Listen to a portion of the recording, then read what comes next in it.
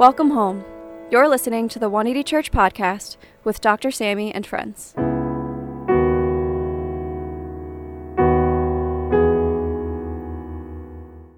Hi folks, welcome back. You're listening to the 180 Church podcast with Dr. Sammy and friends. I'm your co-host Joe Lu, and today I'm joined with Pastor Lydia, who is the co-founder of 180 Church, pastor of transformation, and wife to Dr. Sammy. And this week's sermon was titled, What We Can Remember When Sharing the Gospel Feels Like a Chore. And if you're like me, there are certain times by which, our faith journey and our lives at times could feel like an obligation and just we can kind of find ourselves falling into the routine of going about our lives and our activities without really having the excitement, the same zeal, or the passion that we might have once had before. And these are times and moments of reflection that can really offer insight into what we can recall and remember as far as God's power in our lives and in the lives of people around us that can remind us of why we continue to do what we do, as far as God's calling in our lives, God's calling for other people, and the mission He has in mind for this world and the world that we reside in right now. And so I found this conversation to be incredibly encouraging and a really big blessing as far as how I can reflect on those serendipitous moments and those nostalgic moments of which God really worked in my life, and hope that our listeners can also take away the same. And so without further ado, here's Dr. Sammy. Dr. Sammy D. Kim is a Harvard-trained ethicist and co-founder of 180 Church NYC.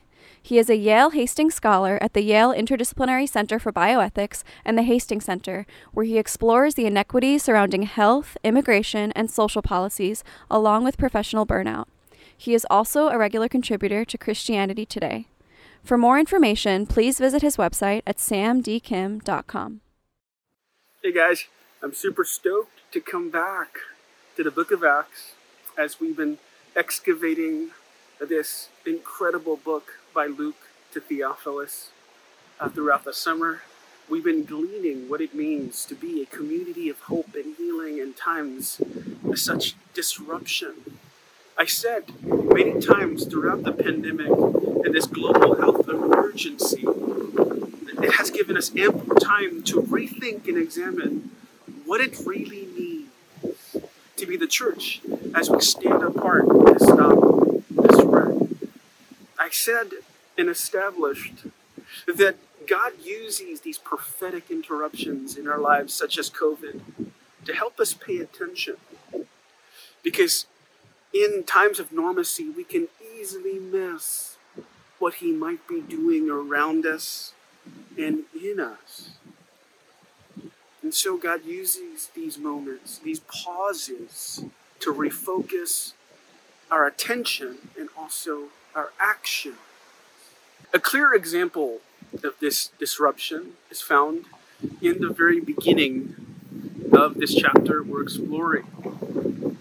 A great persecution breaks out against the church, which displaces spiritual migrants in many ways. Thousands of believers are displaced all over Asia Minor. This disruption is allowed by God to scatter the church and inadvertently launches the greatest global missions outreach in church history.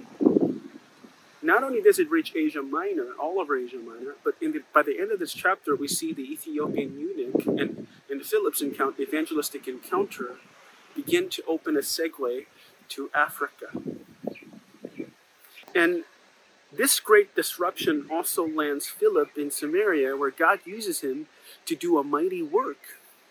But his visit is cut short because God calls him very abruptly, it seems, from Samaria to Gaza to preach the gospel, but doesn't exactly indicate to Philip to whom or exactly where.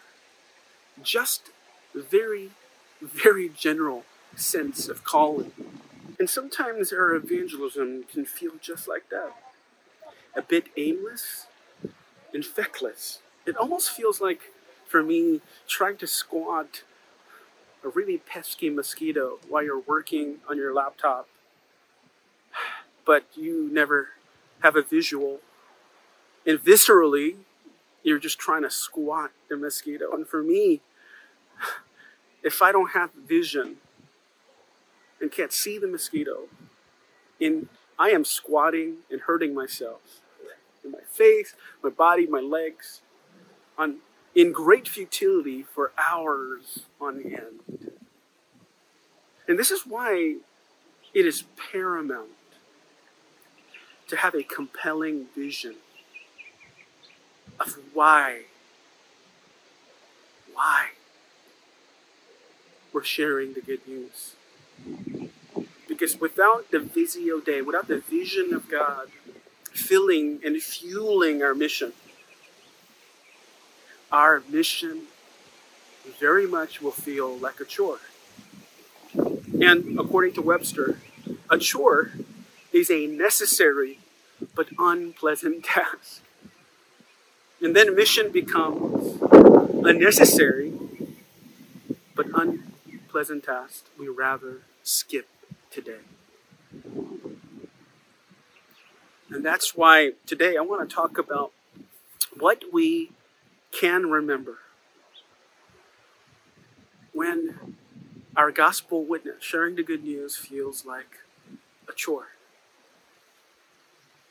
So that we can be fueled, very focused, and not waste this pandemic. Because God is moving, folks. We just need to be paying attention. So let's go to the text, and we'll come back. Hey guys, welcome to my messy bedroom. Today's scripture comes from Acts chapter 8, verses 26 to 40, and it is titled Philip and the Ethiopian. Now an angel of the Lord said to Philip, "Go south to the road, the desert road, that goes down from Jerusalem to Gaza." So he started out, and on his way he met an Ethiopian eunuch, an important official in charge of all the treasury of the Kandake, which means Queen of the Ethiopians. This man had gone to Jerusalem to worship, and on his way home was sitting in his chariot reading the book of Isaiah the prophet. The Spirit told Philip, "Go to that chariot and stay near it." Then Philip ran up to the chariot and heard the man reading Isaiah the prophet. "Do you understand what you are reading?" Philip asked. "How can I," he said, "unless someone explains it to me?" So he invited Philip to come up and sit with him. This is the passage of scripture the eunuch was reading. "He was led like a sheep to the slaughter, and as a lamb before its shearer is silent, so he did not open his mouth. In his humiliation he was deprived of justice. Who can speak of his descendants? For his life was taken from the earth." The eunuch asked Philip, "Tell me please, who is the prophet talking about, himself or someone else?" Then Philip began with that very passage of scripture and told him the good news about Jesus. As they traveled along the road, they came to some water, and the eunuch said, "Look, here's water. What can stand in the way of my being baptized?" And he gave orders to stop the chariot. Then both Philip and the eunuch went down into the water, and Philip baptized him. When they came up out of the water, the Spirit of the Lord suddenly took Philip away, and the eunuch did not see him again, but went on his way rejoicing. Philip, however, appeared at Azotus and traveled about, preaching the gospel in all the towns until he reached Caesarea. And that is the word of the Lord. Amen. So in the beginning, we asked the question, what can we remember when sharing the gospel feels like a chore? And based on this passage, we've learned that we can recall nostalgically the lives the gospel changed before. Empirical studies have proven from various studies at Harvard and Stanford and in many different parts, quantitative data, that the hedonic adaptation, no matter how incredible your experiences are prior to this moment, you come back to a baseline of happiness. Meaning it doesn't matter if you made $1 billion today, that joy will wear off. And I know some of you are thinking, no, that would never happen. It's just empirical, folks, not anecdotal. So marriage can feel like a chore. When you used to be in love and couldn't stop talking to each other, texting each other, been on the floor for hours falling asleep, and then you get married and you just feel like, oh man, this guy. I hope that's not happening. But anything awesome can feel like a chore. The gospel and sharing it, the good news that changed your whole life. The reason you're watching this online, this broadcast, on Sunday afternoon or morning can feel like a chore. And that's why, to mitigate that obligation, nostalgia is critical. There is a calling, always, a prompting like the Lord did to Philip, and a prompting in our lives to share the gospel with, not just generally to our families and friends, but specifically there are promptings that we will feel because God is working, not just calling us because it's all up to us. No, he's already working. There's an evangelistic reciprocity taking place. There's something that's reciprocal about this, about the spiritual movement of God. See, he's not just working in us to be at a certain moment, at a certain time, but he's also working in the other party, right? So if you go to the text, abruptly, God calls Philip out of Samaria and says, go. Now the angel of the Lord said to Philip, go to the south of the road, which is very general. The desert road, again, very general, and goes down from Jerusalem to Gaza, right? So we see Philip take this day journey on end, moving from a powerful work to something obscure. And at verse 27, the duality of these two verses are paramount and important to understand, right? So God is working in Philip, but in verse 27, he starts to see a vision. It's important, a face to mission. He starts to begin to understand the heart of God in verse 27. He started to go out, and on his way, he met an Ethiopian eunuch and an important official of the treasury of the Queen of Ethiopia. But what's important to catch is that this man had gone to Jerusalem to worship. Now, Philip might have to take a journey, a day's journey, to Gaza. But this man crossed a continent seeking the heart of God, pursuing beauty and transcendence. And he was reading the book of Isaiah in his chariot, contemplating and seeking truth. Sometimes what we forget is that we think evangelism is only one part. When it's dual, God calls because there's someone seeking him. God calls us, and we forget the faces of those people. If you think about it, the eunuch's distance was far greater than Philip's. And that's what I see usually. There are people out there and in our church that really go out of their way to seek who God is, to want to know if faith is real, to want to know if Jesus Christ really is who he said he was. I remember Janice, our resident in college's fellow right now, will treat cancer patients in the future. When she got into medical school, she felt committed, hungry for God to come to small group, all the way from Stony Brook to Manhattan. Every week when my wife was leading small group in the city, I think my wife had 50 people at once sometimes. In Janice, this 3-4 hour commute back and forth, studying, taking PT, cried out to God, God, am I doing the right thing here? This is really hard. And as Janice obeyed like Philip prompted, to be committed to her formation, what happened? God sent X, our resident pediatrician at 180, doing a fellowship at Stanford. And he began to go with her and become her study partner.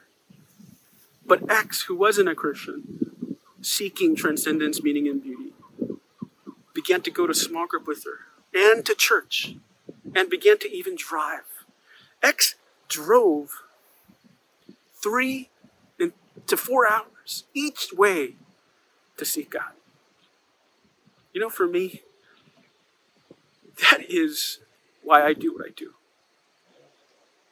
This is why 180 exists. Folks, when we feel like evangelism is a chore, there are people out there right now that God is pursuing, and they are pursuing Him. Sometimes seekers do more. From our own church, we've seen people, seekers who come to church early, believers. The novelty of faith has sort of worn off. Sunday becomes a routine. For me too, a lot of times, and I'm the preacher. But they're there early because they're hungry. I remember seekers started a Bible study in our church, investigating thoroughly and comprehensively, kicking out all pastors and staff, wanting to do it on their own, having a critical discussion of the Bible. Joey and Kago, Sean, many others, Eduardo. This past month, Helen Facebook messaged me and said there are some seekers at our church that are not in the city that really want to speak to you because they miss seeing your face and your wife's face. So we had a Zoom conversation with Dylan and Eduardo and some others.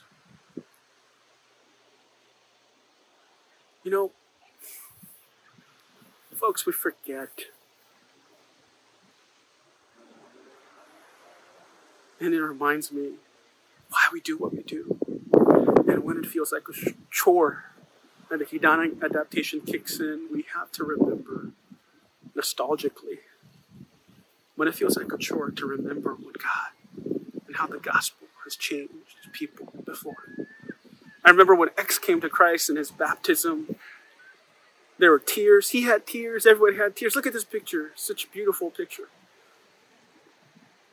And then we wonder, the core members of our church, especially in the field of medicine, they have been meeting together week in, week out for over a decade. No wonder they're at their weddings, crying with one another, celebrating with one another, holding each other when things are tough. They've built something that's meaningful and substantial. And one of the reasons why 180 is at the place it is because of the commitment of people to mission. We've seen God work powerfully. And I want to call you and remind you nostalgically again to remember the distance and the sacrifice and the effort not only the believers have to partake in, but the seekers who are pursuing Him as God pursues them. We're here as facilitators of that moment, just like Philip and the Ethiopian eunuch were. So today, will you remember nostalgically that all the people the gospel has changed? When it feels like a chore, how the gospel has changed their lives before.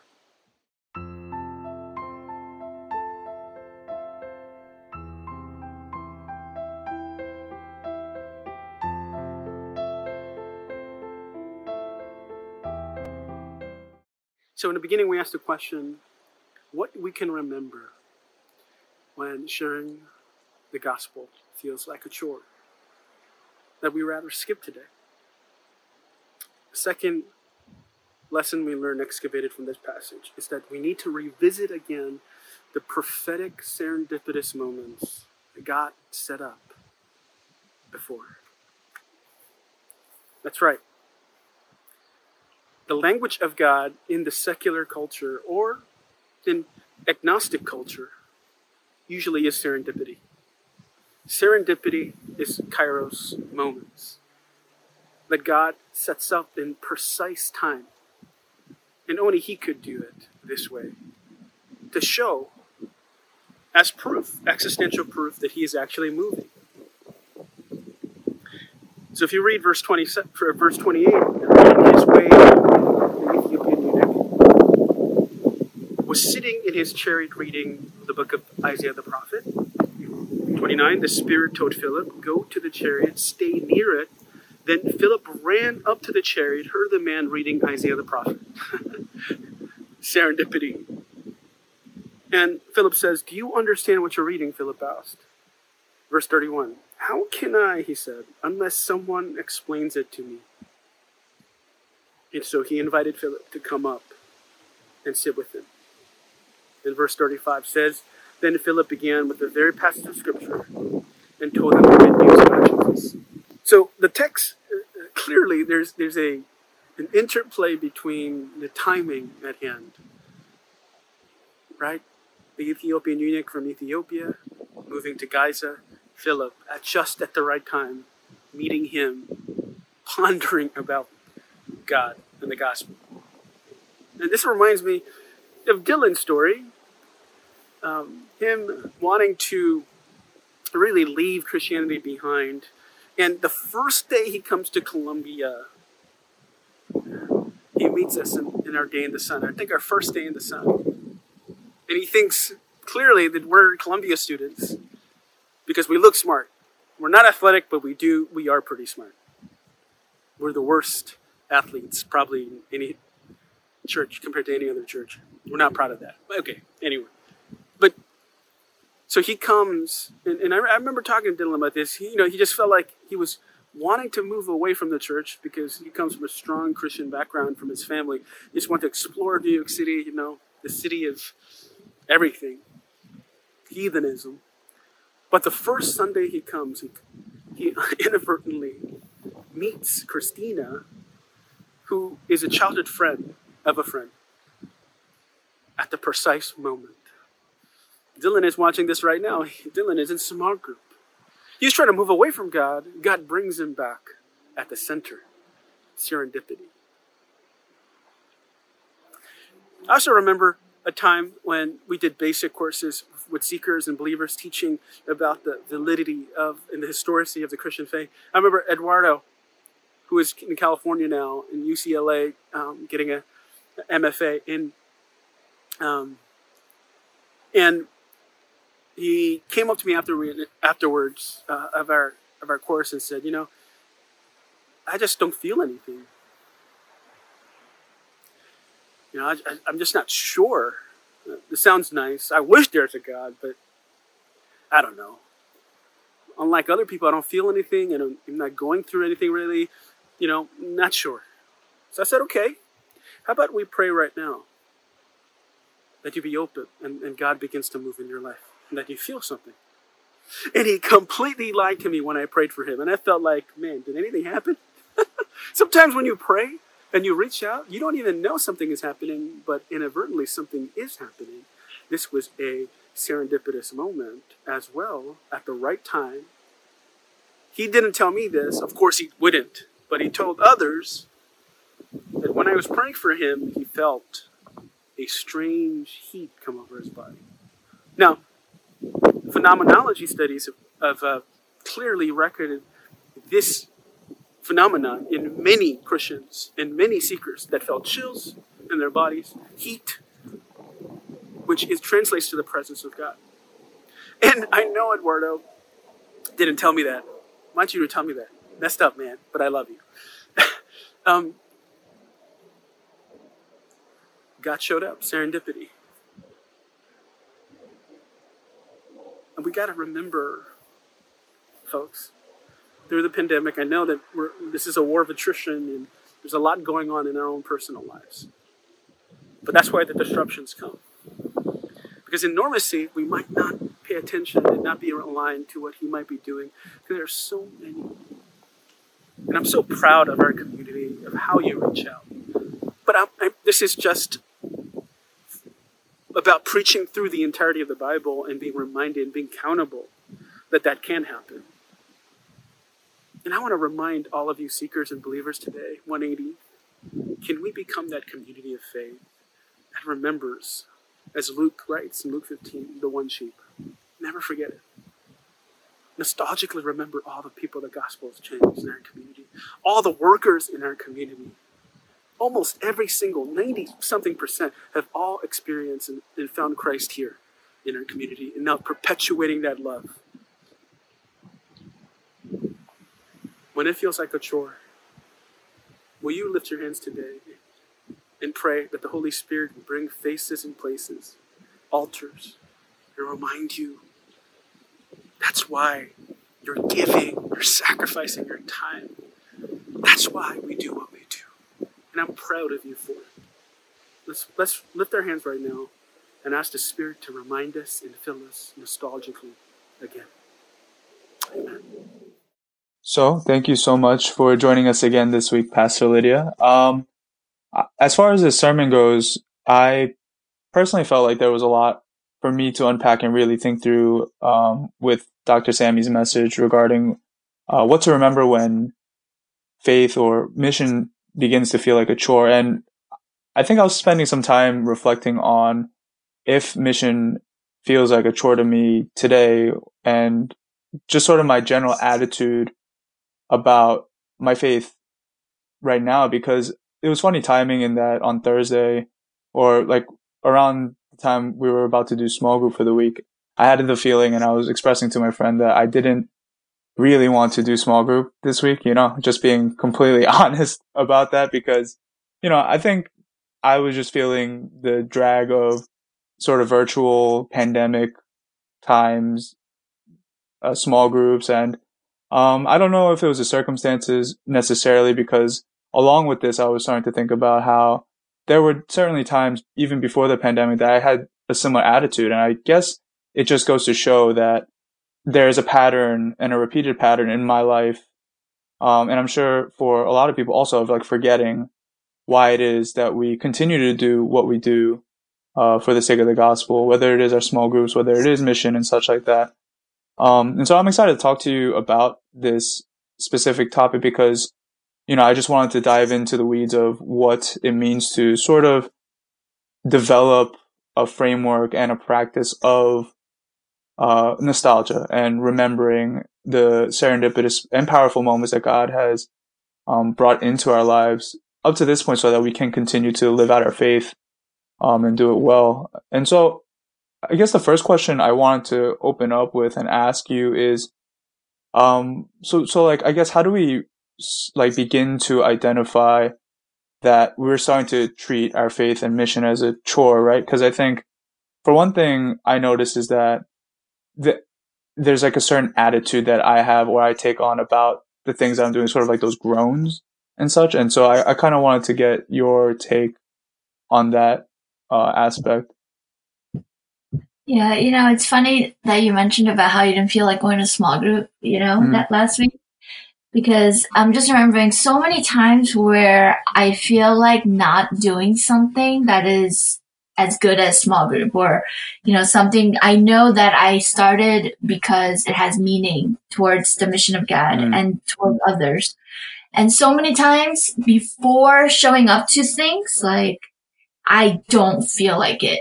I just don't feel like doing that,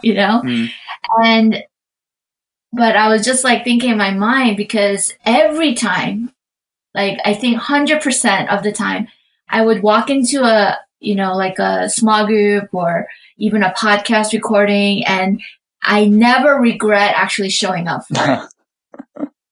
Right. You know what I mean? I totally know what you mean. Yeah, I'm always invigorated afterwards and renewed.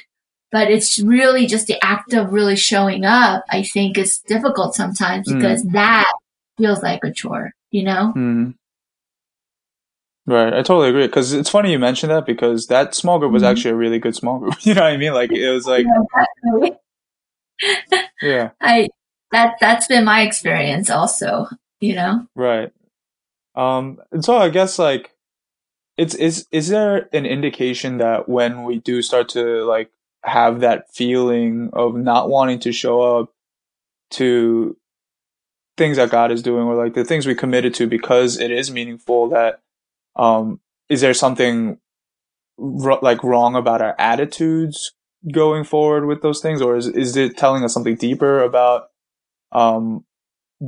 what the state of our faith is and such like that? Like, I guess I'm just trying to understand also how to really identify if we're just like, is this like a spiritual attack? How to navigate through whether it's us or whether it's an enemy. Right. The enemy definitely works at us not being where we're supposed to be, not doing what we're meant to do. I think he has this whole trance of schemes of distraction for us so that we don't arrive at where we need to be, like basically to get us stuck, to not experience, not see, not do, right? So, but I think the other part is sometimes it's not only the enemy, because many times, majority, 100% maybe, is that we forget. I think we forget what God has done. And, for me, it doesn't have to be the pandemic, but like, I remember I always have this thing like, every Sunday service, I'm pumped, I'm pumped to have Sunday service, mission service, like all this. But I remember, even when we're meeting, there always comes a point where I feel like, oh man, it kind of feels like a chore a little bit. And when I feel that coming, I know that it's because I've forgotten. I've forgotten not why we do what we do, but I've forgotten what God has done and what God is doing. And I'm now focusing on the inconveniences or the things that didn't go right. Or, I'm kind of, my memory is all kind of, scattered. And I'm no longer remembering what God has been doing, because the number one thing that excites me in my life every day, living my life, is the fact that God is always moving. But it's those times when I forget that God is moving that it starts to become a chore, or to feel like a chore. Right.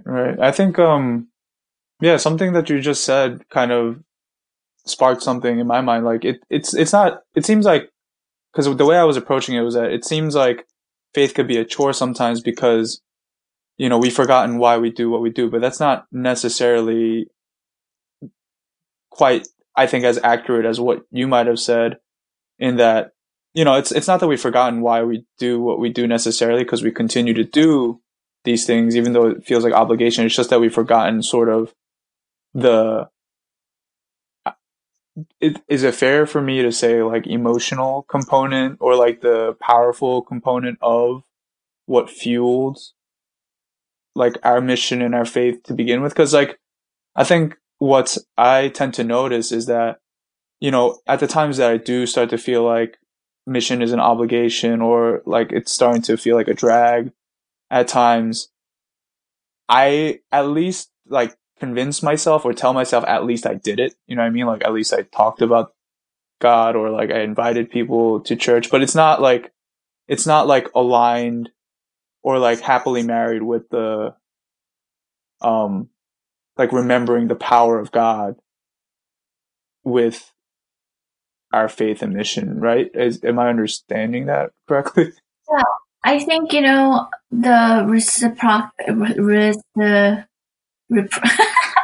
Reciprocity. Yes, reciprocity is such a good point, because we forget that God is not just leading us to do the mission, calling us to do the mission, but God is actually answering calls on the other end of people that are seeking. And I think a lot of times we approach mission as if we're the ones like bulldozing through something, when actually it's, reciprocal. And that's the part I think has really been brought up through this message. God is clearly working to meet people that are seeking him, and so I think we forget that, or we don't, and I think sometimes we don't believe that that's happening, So we just kind of feel like we're aimlessly doing mission because it's the right thing to do. And it is the right thing to do. It is our number one calling, right? But it is not, I think that we get blindsided about what it is we're doing sometimes, and the magic of what's really happening, in this act of mission. So And then, bring back the enemy, and the enemy definitely plays a part in us, feeling blocked or feeling discouraged, feeling lazy.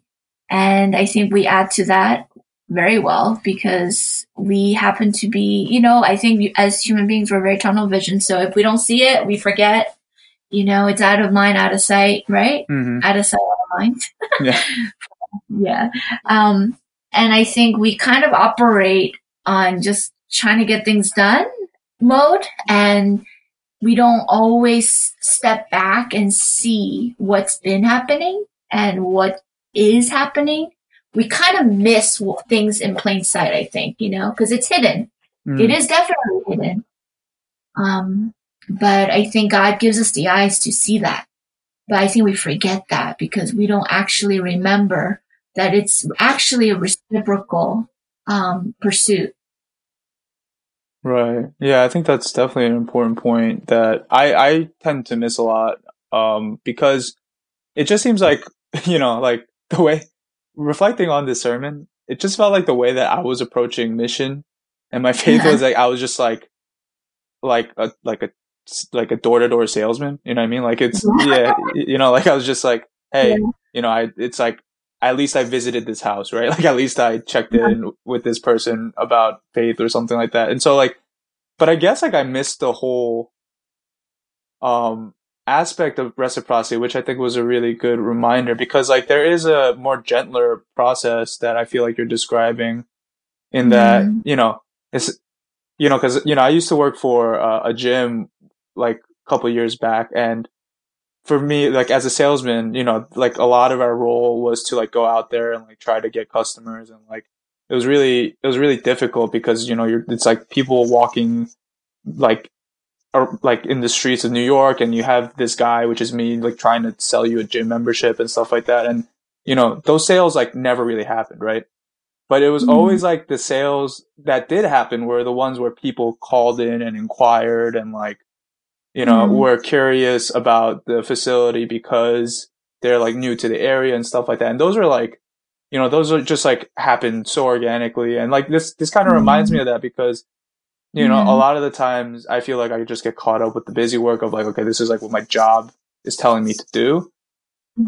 But like what really makes me happy is when like someone like had come in, did their research or whatever. Like, I guess if I'm like trying to equate this to someone that is putting in the effort to really seek God, right? Like there is like a very magical organic process behind that I feel like is often missed when it comes to mission. I thought this sermon was a great reminder because like, I guess one of the questions that I really wanted to ask was, how do we like begin to identify sort of those processes of, oh, this is a tongue twister, the processes of reciprocity, that God is doing. Cause, I think sometimes you're right. Like I get really tunnel vision, or like a lot of us do get tunnel vision.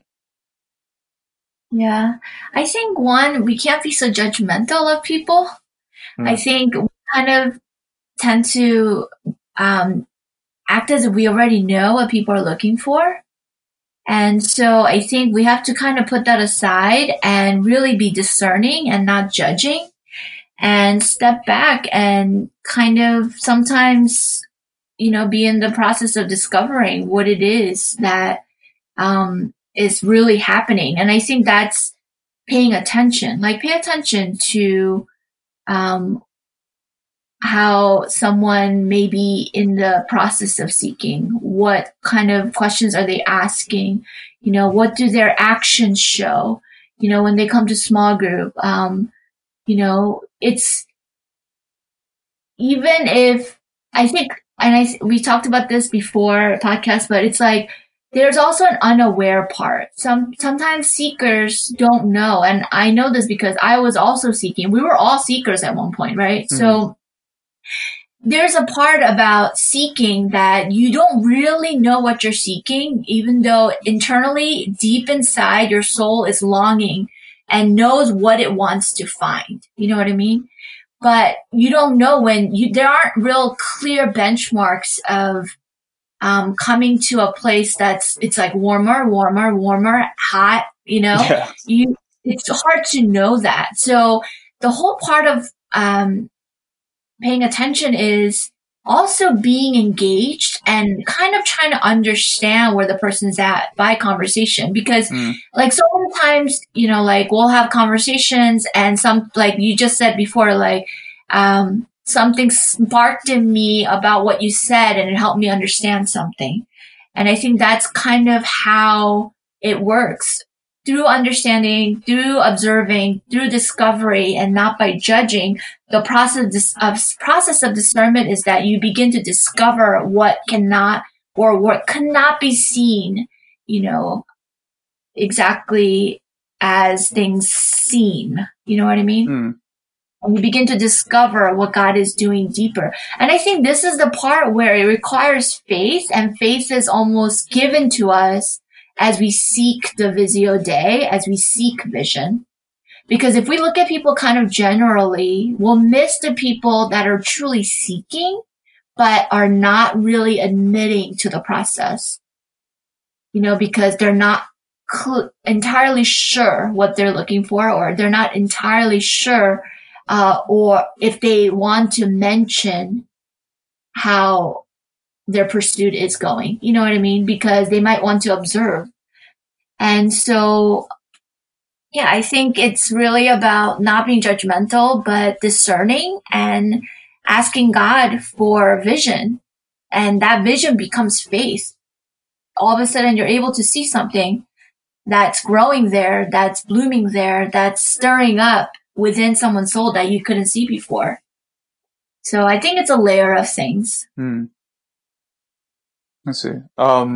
If you don't mind me asking, just real quick, because like I think, one of the things that I'm getting from this is that it seems to me that as believers, we kind of come in with assumptions about, where people are at as far as their faith process. Because I really feel that I do that a lot. It's like I don't really, and I was talking about this in my small group as well, which was the good small group we were talking about. That I feel like one of my assumptions is that I kind of doubt whether people are really seeking God, or I don't give them the benefit of the doubt that they are seeking God. It's just like kind of based off what they say, or, what they're telling me at face value. And, I'm not really observant of their actions, or of, I guess, like, I don't really discern their, heart, like, I guess it's, what I'm getting is that it's up to the believer to have the wisdom and knowing what God is doing, or having an awareness of what God is doing, in order to identify really like what's going on underneath the layers, right? Yeah. I think sometimes we're afraid that we're not going to find anything, so we don't really search either. Yeah, that's true. We kind of just leave it at the action. Oh, check off. I did my part, or I'll do that later, like any chore. But we don't realize like that we kind of limit ourselves from seeing what's there. There's so many times where I walked into, conversations with people who are seeking, and a lot of times I feel like, oh man, I'll just ask them where they're at. But I don't really want to know the answer because I fear that it might be a bad answer. Like, oh, they're not interested, Yeah. But I'm always surprised at how genuinely close people are, and they're just wondering how does this happen now? I'm like, what you want to come to Christ now? Wow. And then I'm realizing, wow, I'm in the room because God led me here, but I totally don't see that because I tend to see things through my own assumptions and my own fear and negativity of my own anxiety or expectations. So sometimes we kind of trickle in and we stumble into something God is doing. It's not always with suave cape on our backs, So it's really a double, dual pursuit. What's happening. Right. That definitely leads me to two questions, because one of the questions I really want to ask, but I think maybe not is not pertinent to what you had just said, was like, how does the vision of God sort of inform our faith? But I think as far as what you just said, it seems like you happen to sometimes just stumble into something that God is doing already in someone's life, right? And it's not like necessarily that you were aware of where this person was, but you had the discernment enough to like know and or be there at the right place in the right time. And I guess I was just curious if that's like an experience thing, or if that's if that's just like conviction based. Like I guess I'm trying to draw the lines of how it was that you sort of stumbled into a situation like that, where like maybe some of us could have also been in similar situations but have completely missed it because we just did not discern the opportunity or something like that. You know what I mean? Yeah, I think, honestly, it's not, for me, it has never been like, oh, let me just go to that meeting and find out what's happening. For me, it hasn't been like that. But for me, it was more, there is a part of me obeying to the call, because I say this because I feel the discomfort right away. Because I know I'm stepping out of my comfort zone into someone else's territory or a different territory. So I'm very aware of that. So even the feeling of, oh man, I don't know where things are going to go. I don't know how I'm going to feel when I walk out of this room. So I think about those things because I'm very, I guess, I wouldn't say self-aware in those situations, but there's an anxiety that comes, I think, that we all feel when we're kind of trying to figure out where things are for the seekers. But I'm just being transparent about the fear and the anxiety of stepping in and the fear of rejection that we all, like, I would say majority of us feel, right? But so, yeah, it's not that I'm literally walking in and, like, oh, I came to get an ice cream, but what? You want to come to Christ? It hasn't been like that for me. I'm not that carefree in my attempt, but it's in obedience as I step in, and then I'm surprised how good the outcomes are. It has been more that. I see. Would you say it's like similar to sort of like an intuition? I guess I'm trying not to be like very loose with that term, intuition, but it just seems like even though you didn't have expectations of the outcome, which is like really cool, because I think because of some expectations I might have going into mission, it's like why I am scared or like feel like it's a lost cause, because I guess I have certain ideas of how it's going to go. But it seems like you, like, by a certain prompting or conviction, you sort of know that even though it's uncomfortable, you're called there. Yeah. I'll say this. I'm remembering this as I'm talking. This is really good because I'm remembering also how God has worked before. I would sometimes have dreams the night before of the person I've been praying about, or because I'm kind of aware of the seekers in our community. We have a lot of seekers in our community, right? So I'm not just talking about like, a friend outside of the church, but within our community, there's a lot of them.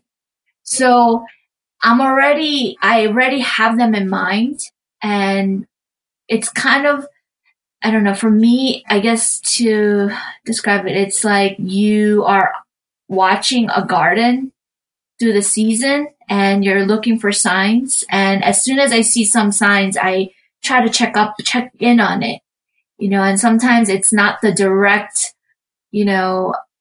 of like asking, hey, do you want to come to Christ? I've done that before too. And sometimes I'll just lead someone to Christ right before service or right after service, like in the corner of the theater. I mean, that's happened. Yeah. But usually it's because I know that the person's been seeking for a long time. So when you say intuition, I think there's a lot of supernatural that feels natural to me, where I wouldn't have not thought about having lunch with someone, but I'll have a dream about it's like a confirmation of a dream about timing, because it's kind of like more matter of when, right?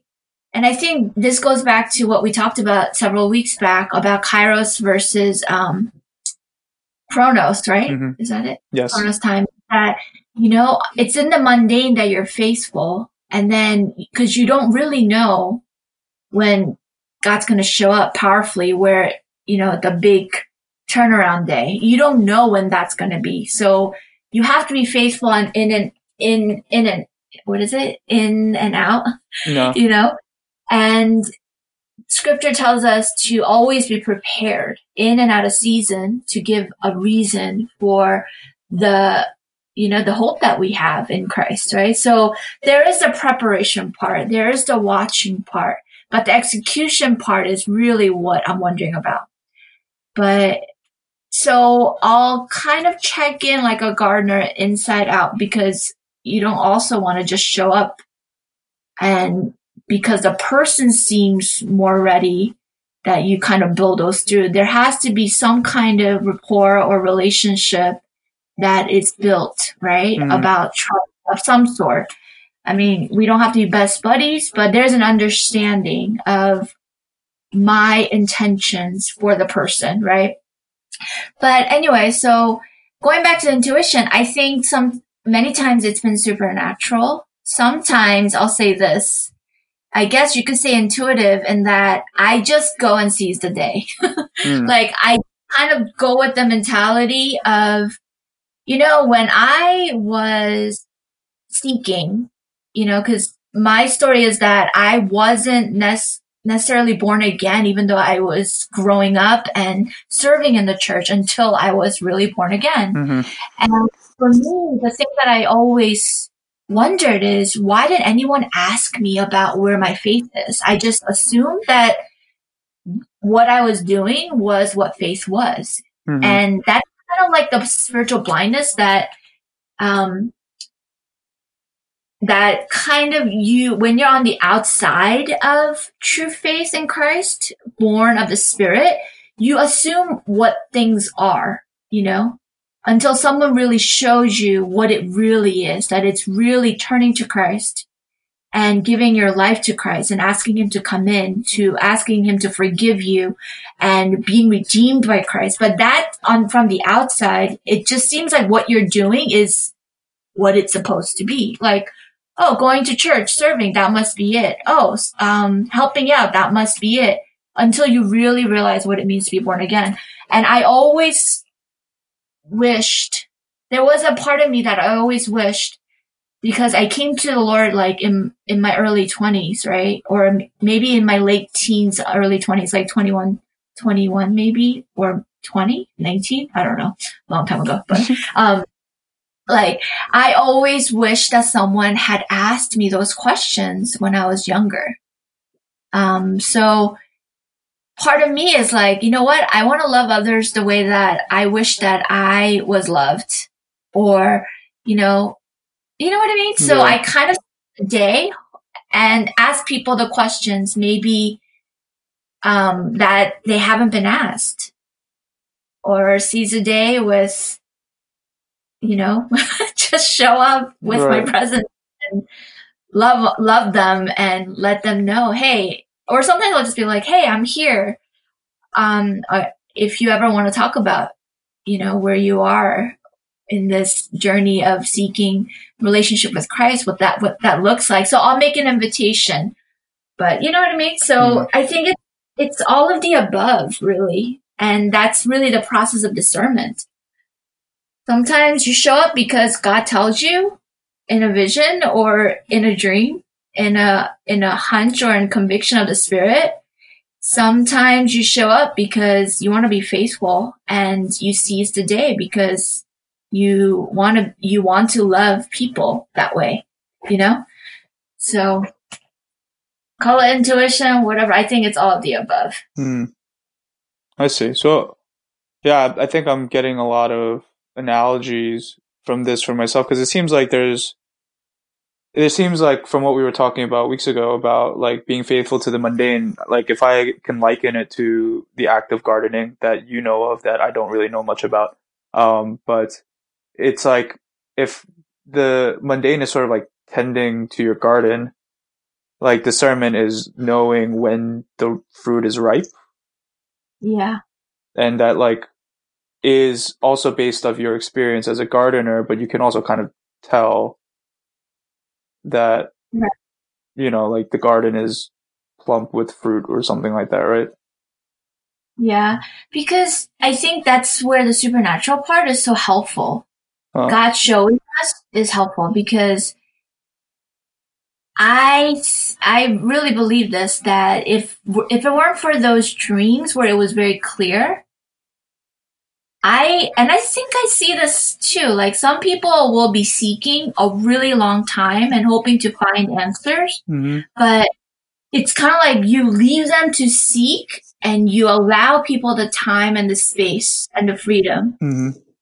But, there were times where I led someone to the Lord in our community and they said to me, I knew that I might be wandering for a long time if you didn't ask me this question today.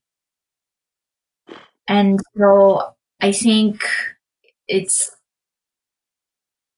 I think that, I don't know what I'm answering at this point, but, but yeah. Mm. But I think that just kind of goes to show that there is sort of like a kairos timing to things, like, because is it the case that there could be waiting too long, possibly? I think that sometimes the church can play so safe. Yeah. I think both extremes. Like sometimes you don't allow people to really explore and you go, oh, well, you should know by now. So bam, bam, bam, Huh.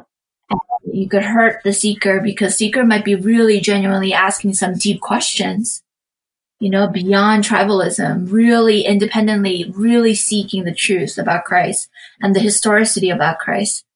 And I think it could go the other way. You give them so much space and time and you keep eating dinners and dinners after without actually asking the question. It's kind of like, so many times the girl or the guy in a romantic relationship or at the beginning of it, you kind of hope, okay, can you stop beating around the bush and ask me?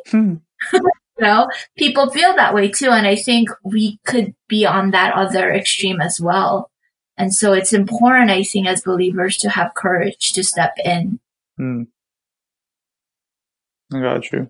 Well, one of the things that you mentioned before that reminds me of the question I wanted to ask was that you mentioned that you pray for people and sometimes you have dreams about them, right? To kind of indicate that God is moving in their lives. Like those are not that, I'm guessing those are just good indicators, right? Like that, perhaps God is speaking to you about a person that is seeking.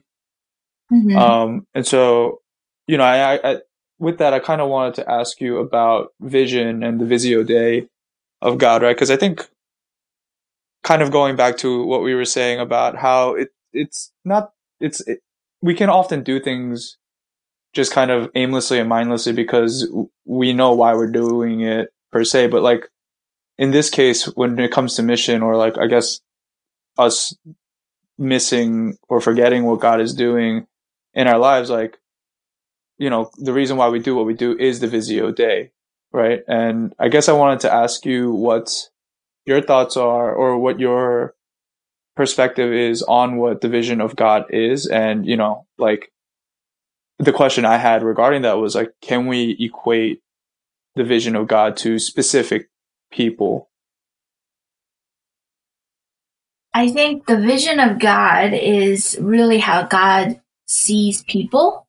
So I think the answer is like general, but also specific because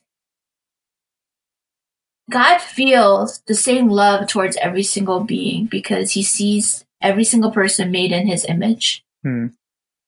And he also leads us specifically to certain people who are seeking, right?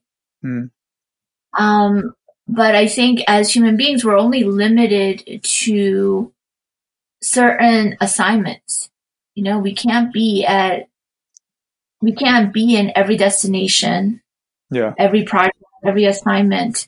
So God's really kind of calling and leading people to do his mission, right? And I think that's when it becomes specific, when we kind of are able to zone in on a need of a person seeking the Lord, looking for the Lord. So I think it's general and specific because God's heart is the same for all.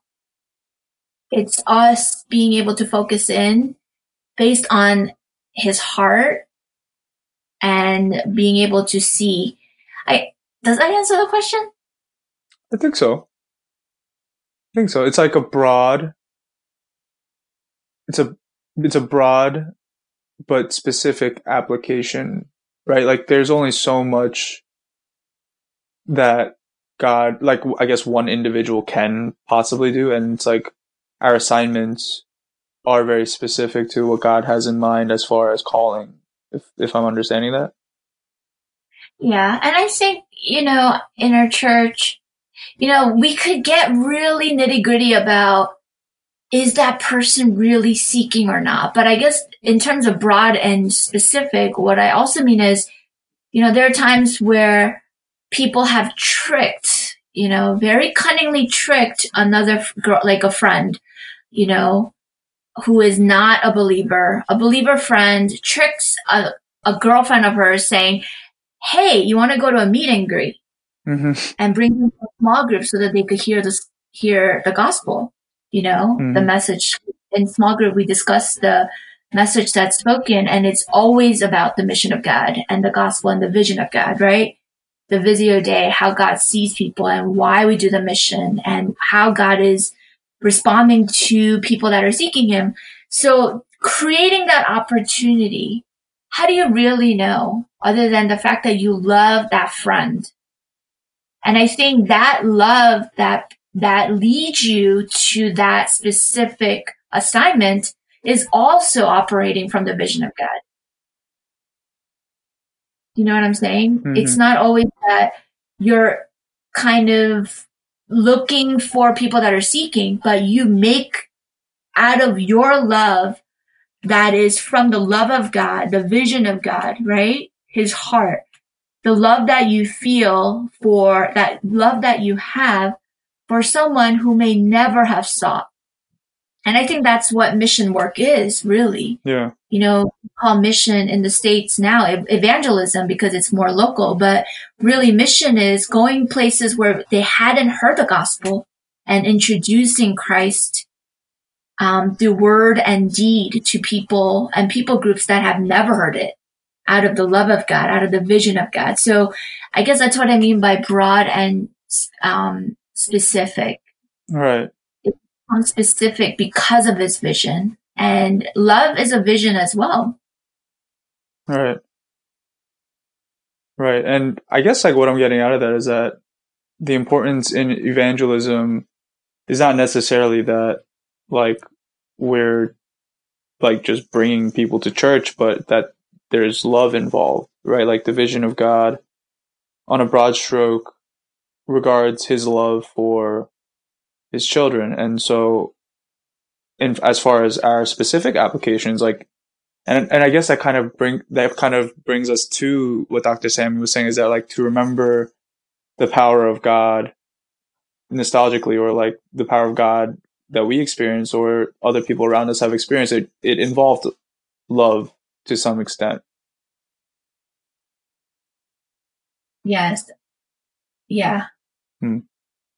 Yeah, because love can grow, right? Right. And become committed to the evangelism of someone. But yeah, to some extent, love. Love, friendship, family. And I think and specific, and also that a lot of times we focus on the friends and the family that are directly connected to us sometimes, but also we need the vision of God to be able to specify and not generally try to only focus on family and friends. And I think that's the thing. There are people in our community, there are people that are outside of our family and friends, that we may see all the time that are also seeking the Lord. So it's specific in that the Lord leads us out of only focusing on family members and close friends that we may have in mind. Right. They're like, that's also like another case of tunnel vision, right? In that we're like maybe fixated on proximity that we might miss that there are other people like close enough that we can probably reach that we just aren't setting our eyes on, right? Because like I guess even in this scripture passage, it's not like Philip knew this eunuch, right? Right. But it was still like an encounter, and I guess I would need more of an understanding of this passage to know that like it is like out of sharing the love of God with this eunuch that Philip even engaged to a degree, right? Yeah, I think it's that saying when, you know how sometimes, a guy or girl will get caught up in this one person they're pursuing in romantic relationship, and it just doesn't work out, and a friend will say, hey, there are a lot of more fish in the sea. But I think it applies to mission as well. I think sometimes we just kind of get caught up in what we think should happen first. And I'm not saying neglect your family and friends, but again, there are many fish in the sea. Right. Jesus said it by saying, pray that that workers are raised up because the harvest is plentiful. So I think it's also broad and specific in that aspect as well. Well, and yeah, so I guess like it's really dawning on me that there's sort of like there's definitely going to be a disconnect and an issue regarding our expression of mission, and if we like kind of forget the reason or the memories or the I guess altars in our context, right? Like it's like these things that remind us of what God has done and what God's promises are and such like that. It's like there will be a disconnect in the way we do mission and what God is actually doing if we can't remember the power of God and the vision of God, which, just kind of recapping here, is about his love for us. Yes, to love. Yeah. Okay. So I guess this kind of brings me to my next question then, because, with that understanding for me, it's like, obviously I think as a believer, what I want to do is to like love people well, right? Like if I'm remembering correctly about why I am a Christian and I am a believer is because I've been loved by God and I've been loved really well, by believers around me. And, my life has been changed. I've been saved. And, I also want to, share that love with people around me.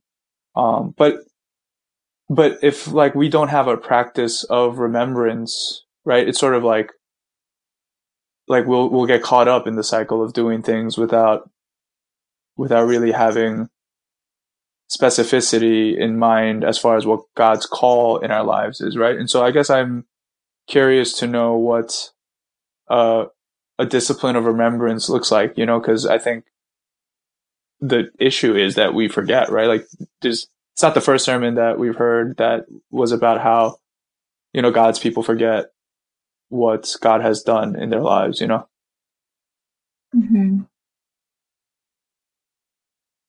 Yes, I agree with you. Is that a question? Oh, the question, yeah. Sorry. The question was like hidden in there. It was, how do we have create a practice of remembrance? Oh, okay. Sorry. No, so I was thinking about this. What are some ways? And I guess just there's so many ways. There are altars, right? But I think a lot of times we neglect the power of prayer. And power prayer is so amazing because just by remembering to pray for someone and to surrender to God, God, this cannot happen in my own power. And I'm praying for this person that you would meet this person, and coming to that place that's really humble to know that it is an act of God, but that you want to be part of that in any way possible by asking when the person is not even aware. I think a lot of my mission work or evangelism starts with prayer. Also, it's general, and that you pray that the Lord uses you, and when you don't know who, right? But there is an aspect where you pray for the people that are seeking. And prayer has a way of not just keeping hope alive within us to do the work of the mission, but it has a way of keeping our internal eyes open that we normally would live closed, and completely miss what God is doing. It gives us the ability to even pay attention to what God is doing. Right.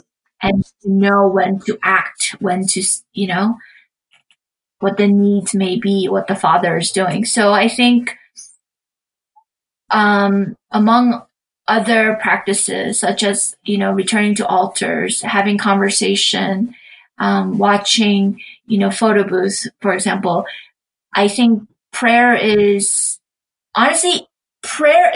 something we have to remember. Right. And I'm not saying you should pray for someone for hours. And I think a lot of times people just kind of get turned off by prayer because I can't do prayer for that long, people will say. But it's just remembering someone in the eyes of God, in the vision of God, and knowing that you can't do that apart from God's power. So what God does is he reminds you of his work.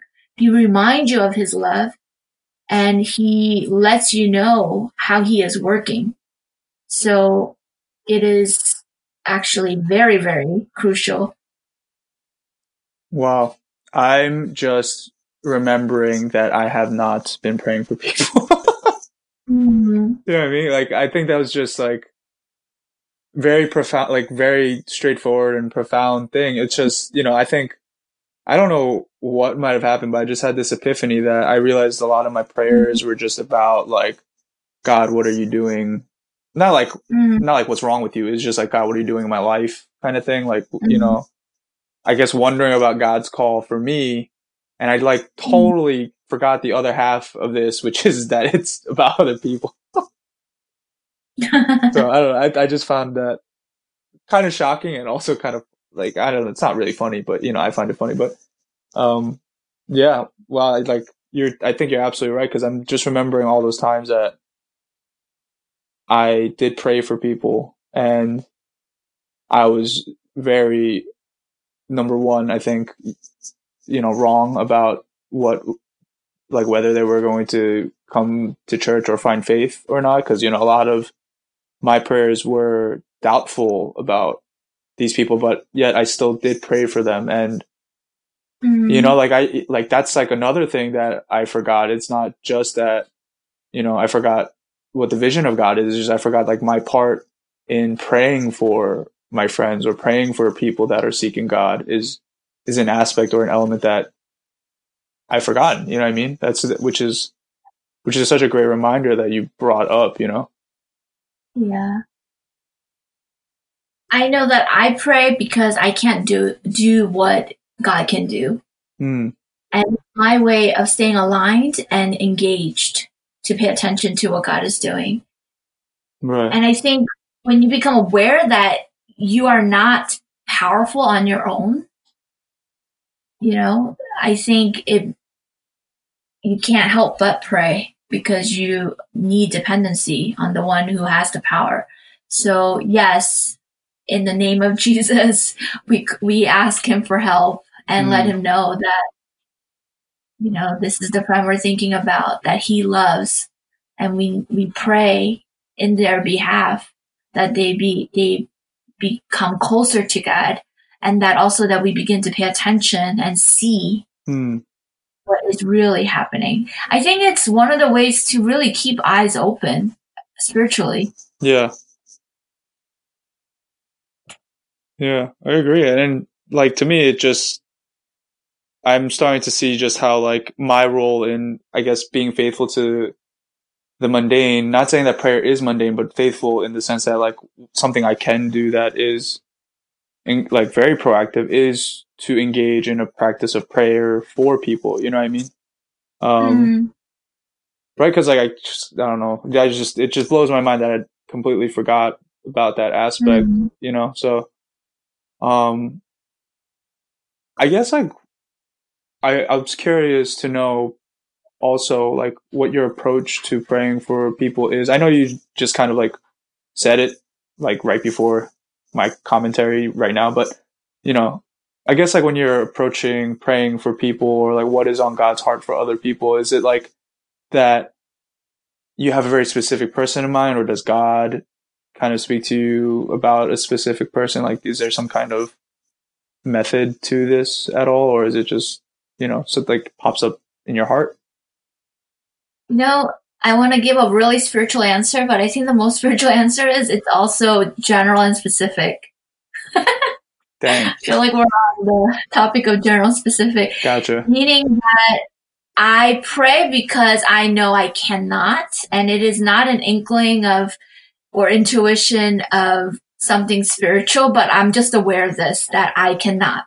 Wow. So it's literally my confession and profession to God, like, God, I cannot do this on my own. I need your help. Will you meet this person? So it's literally intercession, and that you're turning to God in behalf of someone. Also in your behalf, right? Because I'm not, and asking God to show up. Also, it's specific in that sometimes I'll have someone in mind, and I kind of pray that, you know, they wouldn't lose their way, or that they would continue to seek, or that if there are any schemes of the enemy or distractions kind of being displayed in their journey of seeking and finding Christ, that those things be removed. So it's almost like, I don't know if this makes sense, but kind of watching an avatar seeking on a game, and you're kind of trying to pray, because I believe this. I believe that there are schemes of the enemy to distract a seeker.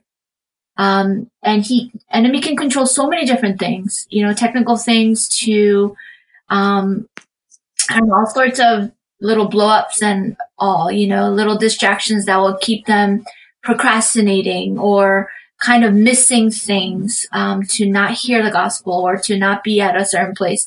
So I sometimes I feel specifically assigned to pray to keep their path clear, almost, to kind of help them. I don't want to say I'm helping them, but it's kind of, you're almost like a street cleaner. You're assigned to be a street cleaner so that they can see, or not see, but that they will continue to pursue without any hindrance. I guess that's the word, without any hindrance or distraction. Right. So it's not that I'm staring at that person I'm praying, or just, I think when you start praying, also the Lord shows you. But I like to say general and specific in that I think a lot of times people make it very, very spiritual, and they'll say, well, that's not me. And I've learned that mission and being led by the Lord is a lot more obedience and general than specific. Because I think a lot of times we try to seek the will of God so much that we kind of get lost in the seeking of it. Yeah. And kind of lose perspective and kind of miss the point. When the Lord's will is very clear. He's always out for the one lost sheep. And his vision and his heart is that he loves people. And so any path you're willing to work for so that someone can see and meet the Lord is his will, you know? Yeah. And the supernatural is when things get really specific and the Lord really gives you clear, I guess, next steps of understanding to pray or to act in real time. Does that make sense? Yeah, I mean, it definitely clears up a lot of things for me. You know, interesting you say that, because I think it's like that. It's like having a conversation with someone even, not just a prayer, where you are able to clarify things so that they understand what's really happening, Right. or what's talked about. And so there's a little bit of groundwork, I think, that is necessary over time. Right. Yeah, I could see that. It's just, I think, like, sometimes the synthesis of it might just not, like, happen as smoothly, if that makes any sense. Like, because, like, it's not, I feel like this is not, like, new per se, in the sense that, like, I'm learning something new. It's just like, oh, of course, like, how could I have forgotten? Like, you know what I mean? And I think that's, like, sort of the fundamental issue, and the reason why remembrance has been such a important thing as far as reflection and how we approach our faith, is because, like, even though this is, like, stuff that I'm sure that we've spoken about before, it's like, even still, like, there's an aspect where I've forgotten something, like how, like I'm still unaware of, like, how I ended up getting caught up with my own, like, calling and trying to figure that out, and kind of neglected the other part of God's calling, or not part of God's calling. I forgot the calling of, what this mission is for, that it is for the sake of other people, but it does clear things up again, you know what I mean? Like, I feel like it's like clearing up the snow in your driveway a little bit. It's like, it happens, like, it's the snow covers it again. It's just like, it takes, it's like, I guess, I don't want to say it's like seasonal or anything like that, but I guess there are just, like, times where we forget, and that's the reason why we have these conversations, so that we could, like, remember and, like, refocus and see once again what this is all about. You know what I mean?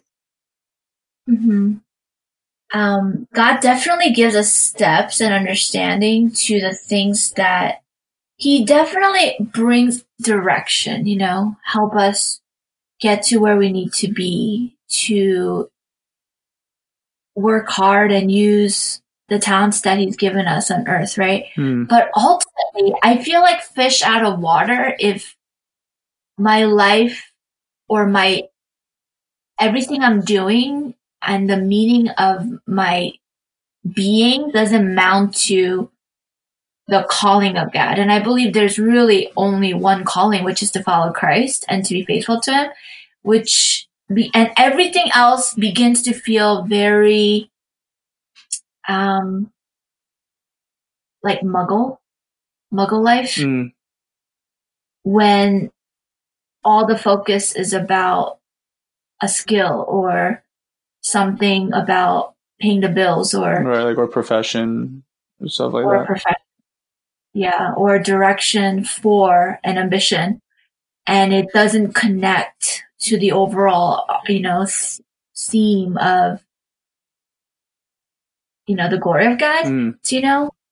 I feel like fish out of water, and I think for me that's like a check also, where I'm kind of going about life as if it's a chore, doing the things well on this end, and not remembering that it is all for the reason of, the meaning of following Christ, where He's leading us.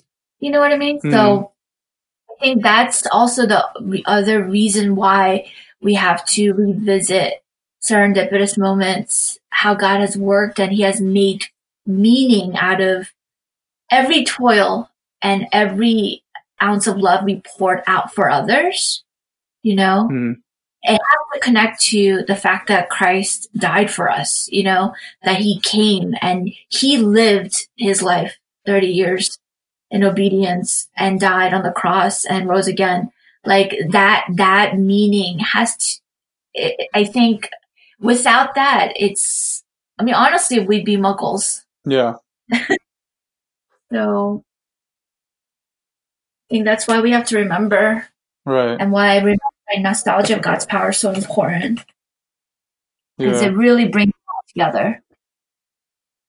Yeah, for sure. I feel like I definitely agree with that sentiment now, because I think one of the things that I was sort of troubled with the sermon was that, I've been trying to do what I feel like God has been calling me towards, and as far as the direction goes with school, trying to be faithful to my schoolwork and like trying to be excellent with it. But like, I guess what I've been thinking as of recent weeks, or like with, thinking about whether my faith and mission is a chore for me right now, is, have I been so lost and caught up with the things I have to do that I'm forgetting that God is doing something in people's lives that I'm missing? You know what I mean? Like, am I missing mission? Like, did I overlook something with me trying to do whatever it is that I am doing with school? Or is there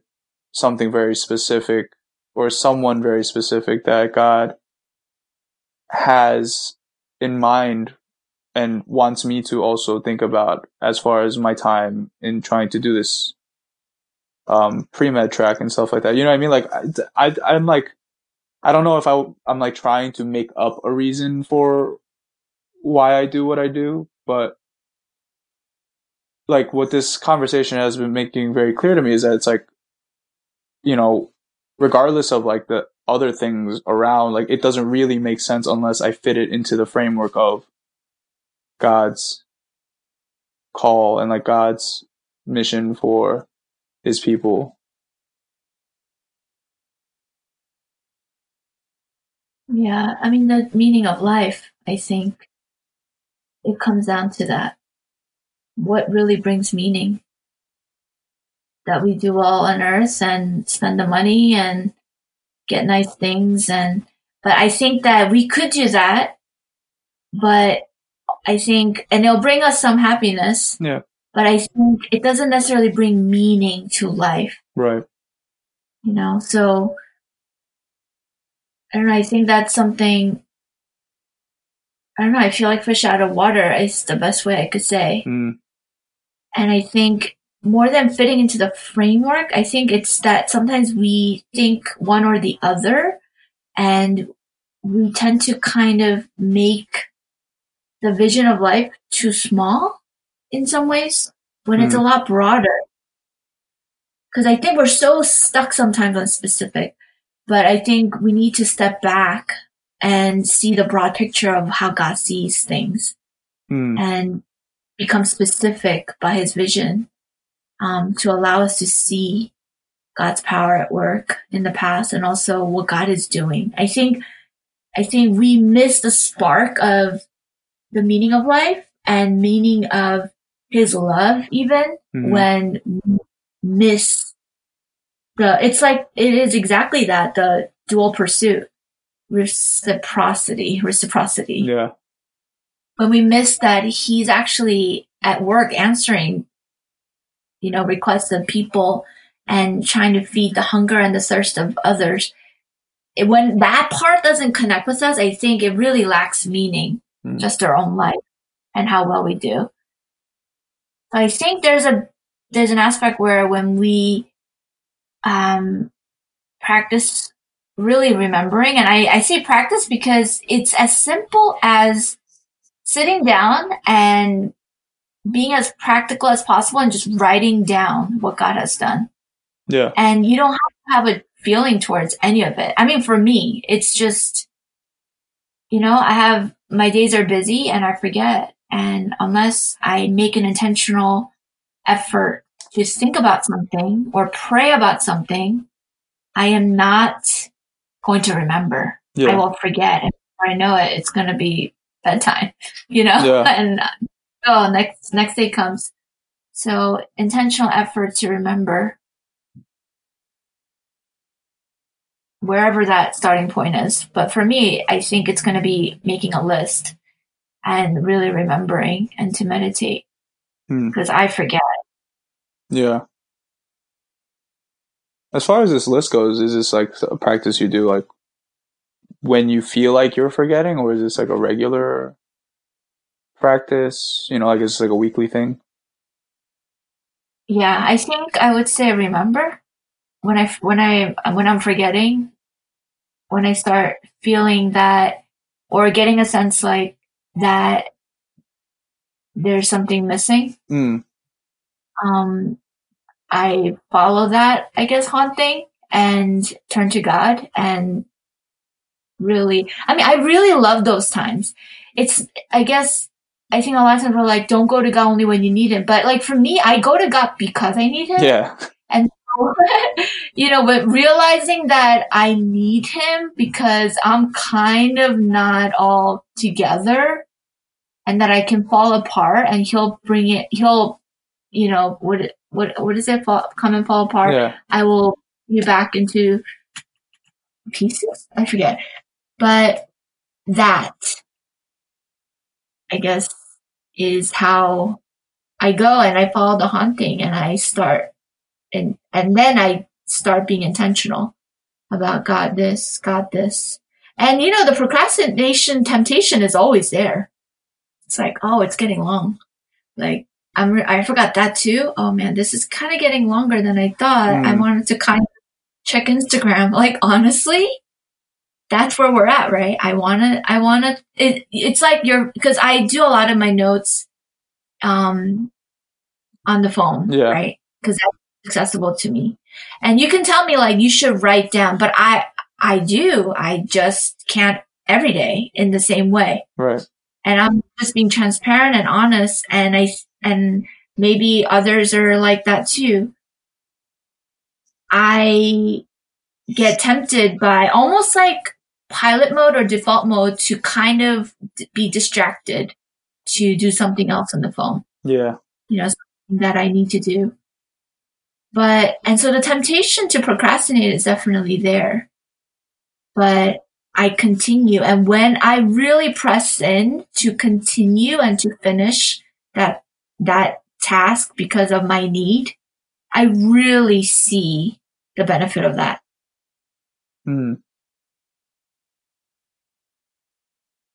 Could I ask you? I think, please continue. I was going to say that I think the enemy really, this is what I'm realizing. The enemy doesn't really care to make us completely detach from the things of God, the vision of God.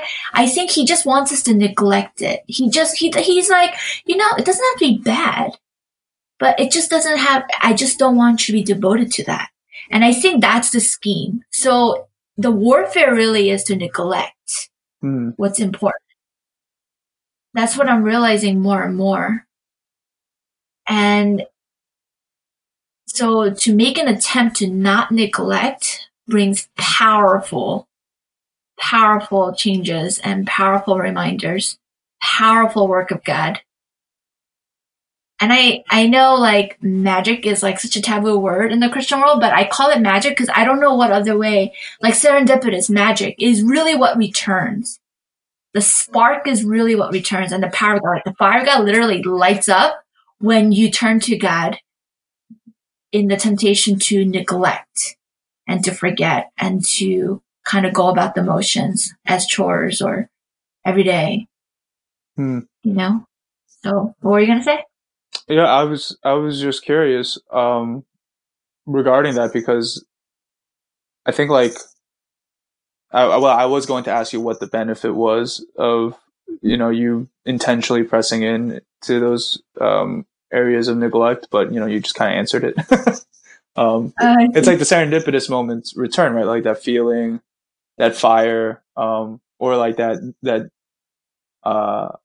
excitement. You know what I mean? Like, and I guess that's sort of like what I was most reminded of when I was thinking about the sermon was that like am I still as excited about the gospel as I was before today, you know? And for me, I think I am, because, you know, when I talk about the gospel, I get really excited about just like what it means as far as its implications in my life and what it means for what I think about the world. And, you know, it's like, I get like really caught up in just how amazing it is for people. Like, you know, I get really hyped about it, you know, but, you know, sometimes it's like, but in my like everyday like routine and like the mundane things in life, apart from those like events where I do get excited about the gospel and, you know, about the serendipity and like the magical feeling, it's just kind of, am I missing something, you know, like, is there something that I am missing? And I think what your story is showing me or telling me is that like, oh, those are like really good indicators for you to, or for me to, and the listeners to like really be intentional and try to seek God in those moments. Because I think it really debunks the whole idea that you're like, don't go to God just because you need him. But like what you're saying is true, that we need God every day and every moment, you know, and we need God to help us remember and to sustain our faith, because it's not just based off our works on our own, which like I think is sort of like the trap that I fall into. Like, I'm doing mission and I'm doing this and I'm whatever, like sustaining my faith, but that's not true at all. Right. And so like, yeah, I guess like I'm just thinking about what you're saying about like how when we do press in at those moments, you get that feeling of joy and like serendipity once again. And you know,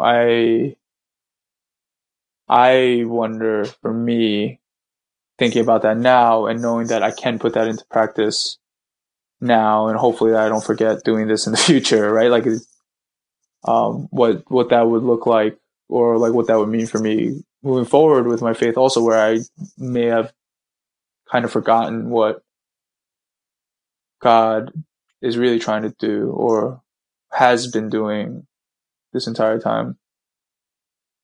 You know, the older I become, I realize that I'm busier than ever before. I thought I was busy when I was in high school, and I was, but I'm not nearly as busy. I wasn't nearly as busy as I am now. Yeah. And I think the more I realize that the war of attrition, the law of attrition, or even this warfare of the enemy is to make us neglect what's important. Yeah. And I think I'm realizing how weak I am apart from God. More and more.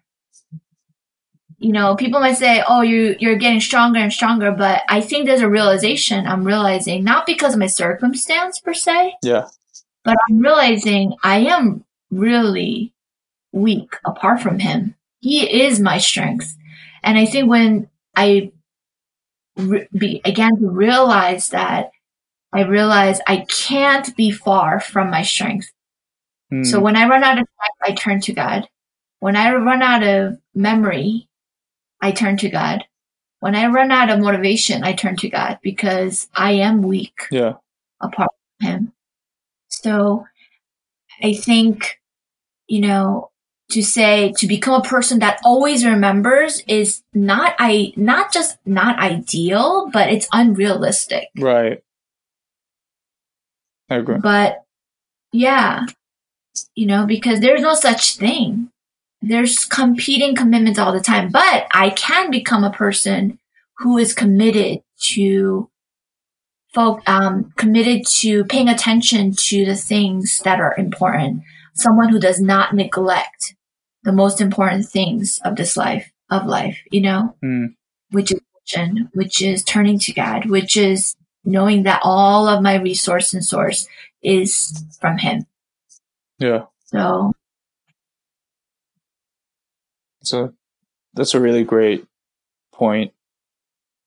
I think, because like it's just I think I'm stupid enough to think like I will have perfect recall or something like that, or like I'll always remember, or like I'm going to implement things so that I don't forget. Like that's just kind of what I do. Like I like get into the routine of just doing things daily, which is I guess good. Like at least I'm like in my head it's like at least I'm doing the thing, like reading the Bible like a chapter and stuff like that, or like doing my amino acids quiz every day or something like that. Like so I have like a very like rigid system by which I like want to implement things in my life. But I think you're right, like very right about how this is like also much more an identity thing in terms of who I am and my need for Christ. Because like if I see and acknowledge that I need Christ all the time, which is just the truth, I'm not going to forget. You know what I mean? Like it's like I guess it like builds on itself. Like if I go to God, not because it's like some disciplinary thing, but because I need God, that need for God is going to continue to grow. And therein, like, I'm always going to like remember, like somehow remember, you know what I mean? Like, or always go back to the source. So. Yeah. And I think that's why Jesus says he makes it very simple to our primal needs, right? Our needs of what we are weak apart from. Like he says, I am the living water. Whoever drinks from me will never thirst again. I am the bread of life. I am the gate. I am the way, the truth, and the life. So these are things that we need every single day. We need to get through a door. We need to get out of an exit. We need water to stay quenched, to not be thirsty, to not, to be hydrated. We need food so that we're not hungry, so that we're nourished. And so and he made it very simple for us. Yeah. And we don't forget to eat. We might prolong not eating. I definitely don't. But we ultimately have to eat. Right. So I think, yeah. I mean, I think when I saw that movie, Finding Nemo, oh my gosh, I almost called it Finding Dory. But when I watched that movie, Finding Nemo, I felt like I was Dory. Because Dory, she has a great heart. She is in pursuit of helping her friend, Marlin, find Nemo. But she usually forgets where she's going. Yep. Going and she'll forget. And she'll be like, oh, hi, my name is Dory. But I think that I am apart from, and I think that's why the disciplines are good, These disciplines, it's not that we become such a disciplinary person, because I think there are people that are so disciplined in doing all the right things and they're so great at their chores. Right.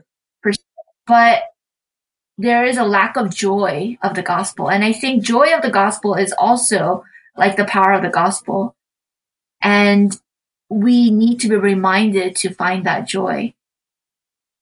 When the psalmist David says, praying for the restoration of joy of salvation, he had forgotten when he fell into sin, he forgot, the joy of salvation, of being saved by the Lord and being redeemed by the Lord. And he asked in Psalm 51 that God will restore the joy of salvation. And we need that joy of salvation. And that's why also, even if you're so disciplined in mission and you know exactly who you're witnessing to, even if you're on the right track and doing all the right things, we need the power and the joy of the Spirit. The joy of the Lord is our strength. We need the power of God. And, God's power is made perfect in our weakness. So it's perfect. We can turn to him and say, God, I can remember what to do, but I will be distraught doing it, discouraged doing it, unpleasant doing it. So Lord, will you help me So I think it's a word, this is a prophetic word for the disciplined as well as the forgetful, you know? Yeah. I think honestly the spiritual disciplines help us come back, you know? And for the discipline, it's a call to turn to the Lord and to remember who he is and his heart. So it reminds us all.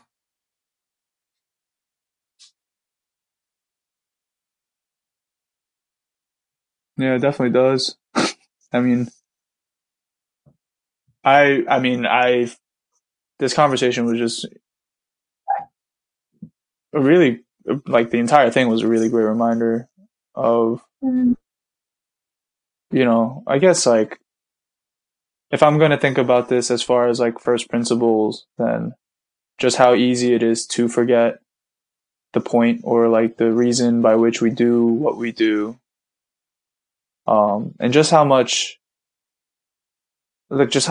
importance there is in being able to recall and remind ourselves of our need for God, other people's needs for God, like God's love for all of us, and, you know, just how that all makes sense if we can remember that this is all for that one mission and that one vision of God in the way that he sees his children, and sharing that with people that need that, you know, just as much, if not more than how much we need it, you know.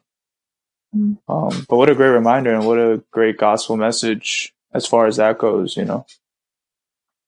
Yeah.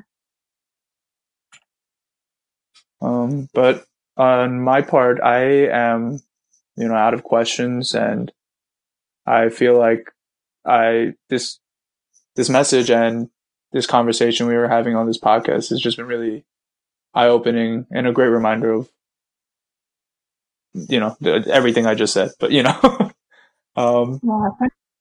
just wondering if you have any last thoughts or anything that you wanted to say at this time, Pastor Lydia. Nope. Cool. Nothing new. I think I'm just in a place where I'm starting to remember also what God has done. And I'm going to be searching for more of that this week. And I'm already encouraged in my spirit by remembering. Actually, I'll share one that I remember. Yeah. Because it's coming to my memory.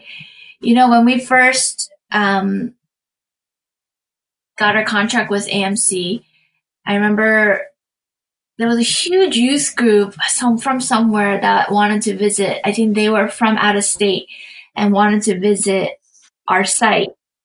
So I kind of joined this. It was like a huge national youth group somewhere. And this youth pastor brought a bunch of kids, kind of, I guess, talking to them about like New York City mission or something like that. And I remember they all kind of came into the theater. And so I think it was also my first time seeing the theater on the inside as well after we got the contract. And I don't know, it was just like an interesting moment, I guess. And the guy said to the kids, like, hey guys, let's pray for this, you know, this church, that they would do God's will. And, you know, let's just pray for this church. Like, it was just like very simple. And I remember, I thought I was just participating, kind of like hosting, you know, people that are visiting, right? And I started to pray too. And I heard the Lord say to me, I want to save the workers in this theater.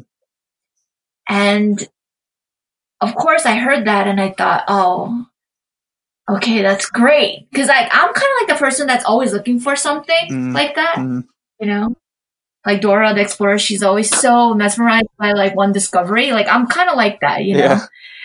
I'm like, oh wow. But then of course the enemy whispers, yeah, but that's a very practical thing to hear. Of course. And my doubt set in, like, of course he wants to save the workers. You should just kind of, you know, that's very general. Yeah. Like, it was like that. But something within me kept saying, yeah, but you better look out. You better pay attention because he wants to save the workers. And along the years of being in the theater, you see a lot of workers. It's like a very transitory workplace, right? Yeah. So people get jobs there and they leave. But Boyd, and I know that Sam spoke of Boyd, he's been working there and he's actually very faithful and like a very vital part of that theater. He is not just on the concession, but he fixes things, he manages things. Like he's a very vital part of that theater. And I really didn't really think that he was going to come to Christ, but I always had in mind, maybe he can be the one. Not maybe he is the one. Like, I don't think that way, like he's the one. Yeah. But I thought maybe he can be the one because I think possibilities for us to unveil because it is Christ's will that people would know him. So when I realized that he actually was not a Christian, but he was always around, he started talking to my kids and actually Nathan started talking to him. And I shared this before, but Nathan started talking to him in the knowledge that he has. And he's like a smart kid. So he was like 4 or 5 outside in not 7 or 8. That's funny. Outside in Sunday school while we're having service inside, he would talk to him because Boyd would always say, so we know that Boyd came to Christ. And actually, because of Boyd, many others got to hear the gospel. Yeah. And come out to the Day in the Sun and to the events, and they really get to know us, because we're there every week. But Boyd always said, like, "Yo, Nathan, he's like, you're the first one who told me about God." Like Nathan's a teen now, but that's what he says to Nathan. Like, you're the one who told me about God first. Yeah. When everyone was inside, you told me. And remember, you used to call me the popcorn man because he was so kind. He used to give kids like a water cup full of popcorn to all the kids in school. And so Popcorn Man became Boyd, and now he's a brother in Christ, and he's a vital member of our community. Yeah. But I remember that. I remember that time when God's power, and he spoke, I want to save the workers here. And I remember thinking, can he be the one? Yeah. And I think part of me said, I want him to be. I'm like, I made it my assignment. Yeah. You know what I mean? And I think it's like that. I think sometimes we just get so caught up in what's meant to be versus what God already wills, and his vision is already that people will come to know him. Right. So instead of thinking so hard about it, I think we could just turn to God and, ask him to fuel us, help us remember times like that. So simple, but so significant. Right. Even in the moment as I'm remembering, it fuels and it brings me so much joy. I feel filled by the Spirit when I'm remembering. So I hope and pray that God will remind, you as you are listening of moments when God has moved in your life, and maybe you're a seeker listening, that he will remind you of times when he has made known to you that he is near. And and that's what we call serendipitous, because it's hard to kind of frame these coincidences that are not coincidences. And that's why we call them serendipitous moments, where you felt like God saw you and God's eyes were on you, and he knew what was going on in your heart, and it was expressed through the people around you when you came to hear a message and you felt like he read your journal. Those moments where you get goosebumps when there's worship, and even though you don't know God personally through Christ, like you don't know Christ personally, and you're still wondering about who he is, and you feel like he is near and you get goosebumps. These are the stories of many people who, in process of seeking, experience the Lord. So whether you're seeking and need to be reminded of God's power, of what he's done in this pandemic, before the pandemic, what he is doing now, I pray that the parts of us that forget and block out because we're trying to just get through this day and through this pandemic, I pray Holy Spirit will show all of us how he's been working and how he's been speaking to us. and that He will enable us to pay attention so that we will be encouraged to continue to seek, and so that we'll be encouraged to continue to do the mission of God and meet halfway or meet just 10% because God's already doing the work, and to show up and be surprised by joy of what God is doing, or seize the day and to make happen out of the sake of love. Whatever it may be, I pray that this week, and as you hear this, that you will be encouraged by God's power. Amen. Thank you. I mean, that story encourages me, and I'm sure it encourages you and Nathan also when you think back on it. But I hope that this week in my reflections about those serendipitous moments also that I'd be reminded in the same vein by which you just shared with us. And, I hope our listeners do too, because I was certainly blessed and encouraged by our conversation. And so thank you so much, Pastor Lydia. Thank you for your insight and your guidance with, just how we can continue to remember and continue to live our lives for the gospel and for the call in the best way we can. I hope that is our takeaway as we journey through this together with this podcast with our listeners. And, just I'm very grateful to have you join us and help us through that. And thanks, Joe, for showing up. Oh, yeah, I'll be here.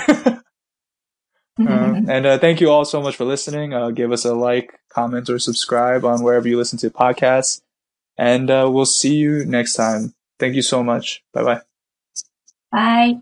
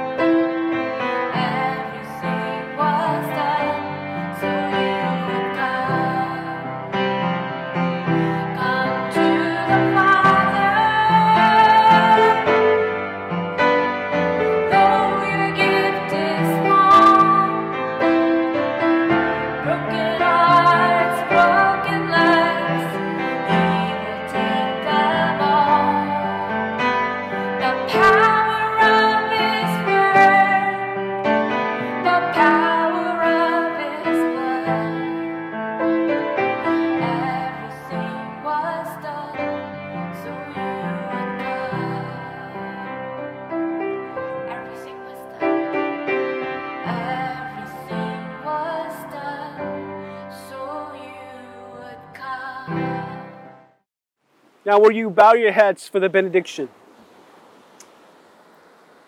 May the grace of the Lord Jesus Christ and the love of God and the fellowship of the Holy Spirit be with you now and forevermore. All God's people say, Amen. Amen. Hello everyone, our second day in the sun is coming up soon. So I'm here as a friendly reminder to RSVP by this Sunday. And we want to encourage everyone to fill out the form. And if you are inviting a friend or bringing your significant other, we ask that they sign up as well. We're also looking for some help during the setup. So if you're interested in helping out, please contact me at billykim.180@gmail.com. Looking forward to seeing you all soon.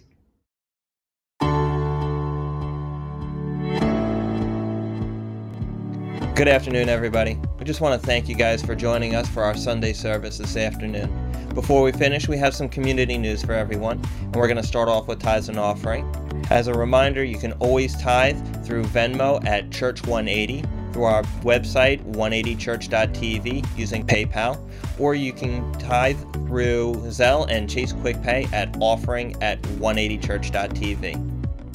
Our next announcement is about the Bible Reading Group, which you can find on Instagram at 180brg, as well as on Tumblr at 180brg.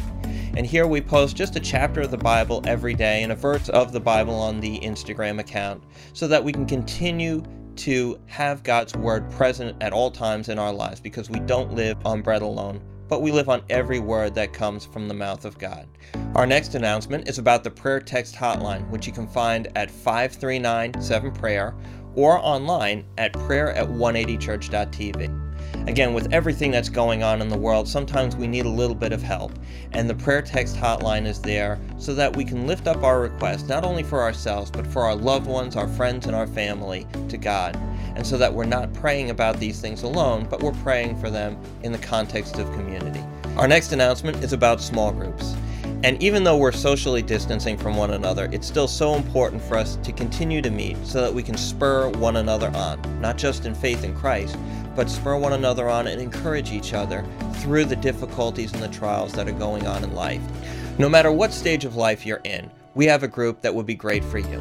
And right now, all of our groups are meeting online. So no matter where you are in the city or even in the country, we have a group that would be perfect for you.